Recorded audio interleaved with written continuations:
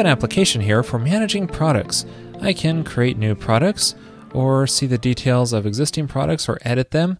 A pretty standard application here. Now I would also like to provide a REST API so that I can manage products outside of this HTML interface. So how do I do that? Now I already have a products controller which follows a RESTful style, so I could just use this, right? Just make a respond to block in here so I can respond to the HTML format and the JSON format, and for that I'll just render out a JSON response listing out all the products for this index action here. And then I can make a products.json request, and voila, there's an instant REST API, right? Well, there is a serious issue with this, and that is versioning. It's important that an API stay consistent. For example, I have this released on attribute which returns the date that the product was released on. But what if I want to restore and return the time as well, and I rename this column to released at instead of released on? Suddenly I've broken any consumer of this API that used this attribute. So keeping your JSON API right alongside your HTML interface is often not a good way to go if you're trying to build a consistent API. Now there are several gems to help out with this problem. Versionist makes it easy to handle version APIs in the routing, and it includes several generators. RocketPants is another gem which can help with building a REST API. It includes versioning and a whole lot more. The README is really nice, so check it out for more details. Now in this episode I won't be using a gem because doing this from scratch will give us a better understanding of how Rails routes work and how they can be applied to API versioning. So here are the routes for this application, and it's pretty simple with a products resource. And what I want to do is add a section of routes specifically for the API, so that way it stays separate from the HTML interface. So I'm going to do this using a namespace called API, and this means that any routes defined in here will be prefixed with the API path, and any controllers will be found under an API module.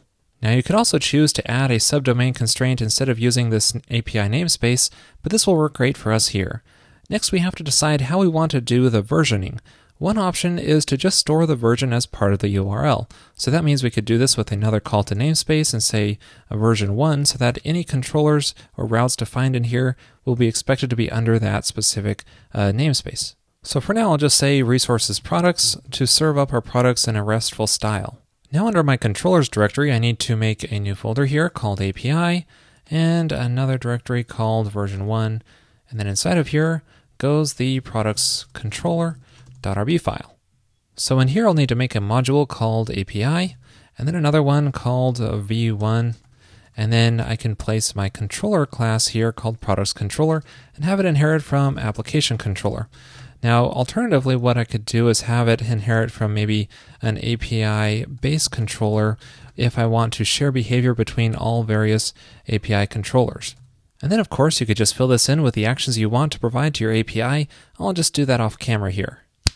So here I've just defined each action using a respond with call, so it responds in the JSON format. But this is a really simplified approach. You'll probably want to do something extra for your JSON API. And now when we visit API/v1/products.json, there's our JSON API. Now currently this requires that one somehow specify the JSON format. You can see if I remove the JSON extension, there's no API response. So here's a little tip to make JSON the default format. Under the API namespace in the routes, you can add a defaults option and specify the format and set it to JSON for this. And now reloading the page, it returns the JSON response by default. So far, things are working great, but what if we need to make a change that will break the existing API? For example, what if we want to rename this released on column? So I'll generate a new migration here to change that products released on column, like this. I'm just going to paste in the code for this migration file. It'll just rename the released on column to released at and make it a date time column. And then running rake db migrate will make that change. So now hitting reload in the browser, it now renamed the released on column to released at, and it is now a timestamp, so it's not a backwards compatible change. Now hopefully you have some kind of automated system set up so you know when you accidentally break the API. So let's work on getting this version 1 of the API working again. Now it's a little bit tricky here because I'm using respond with in this controller. I'd prefer to replace this with something like rabble like I show in episode 322. This way I have more control over exactly what attributes are returned in the JSON response. but I'm okay with doing a quick hack here to get something working, especially if it's well covered in automated tests.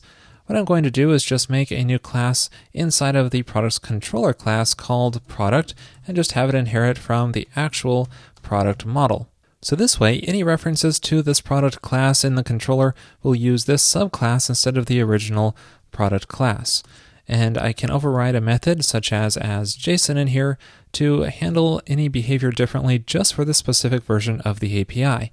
So I can call super to get the original JSON hash, and I can merge on any other attributes or make any other changes I want, such as adding a released on attribute, which will be the products released at, turned to a date type.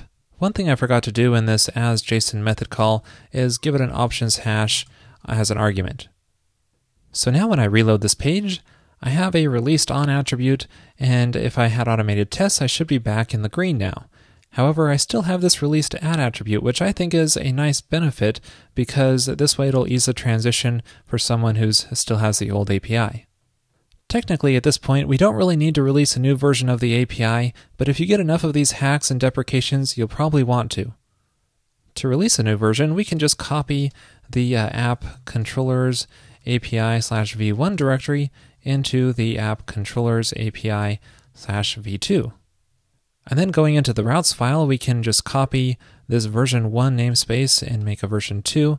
Now, if there's a lot of duplication here of the same routes, you might want to make a lambda and then just pass that same lambda block to each of these, but that's only if the routes are exactly the same.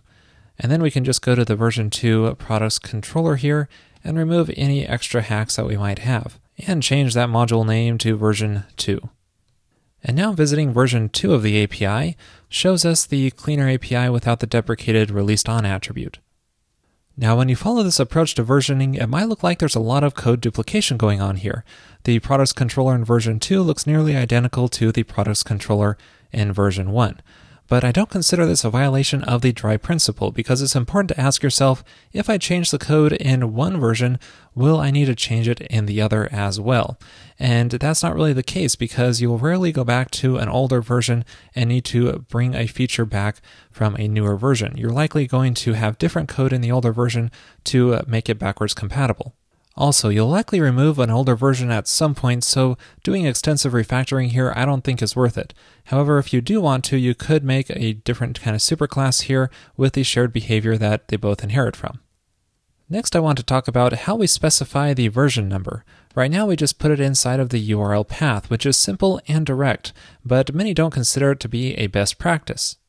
GitHub, for example, made this change, so instead of passing the version number through the URL, they pass it through the accept header. So how would we do something like this in our application? So going into my routes file, I'm going to replace the namespace with a call to scope, so that way I can specify what module to use, and also specify constraints. And the constraints logic is kind of complex, so I'm going to move this into another class. So I'll instantiate it here, I'll call it API constraints, and then I'll say the version should be 1, and then I'll do something similar for version 2 here, just replacing the version numbers.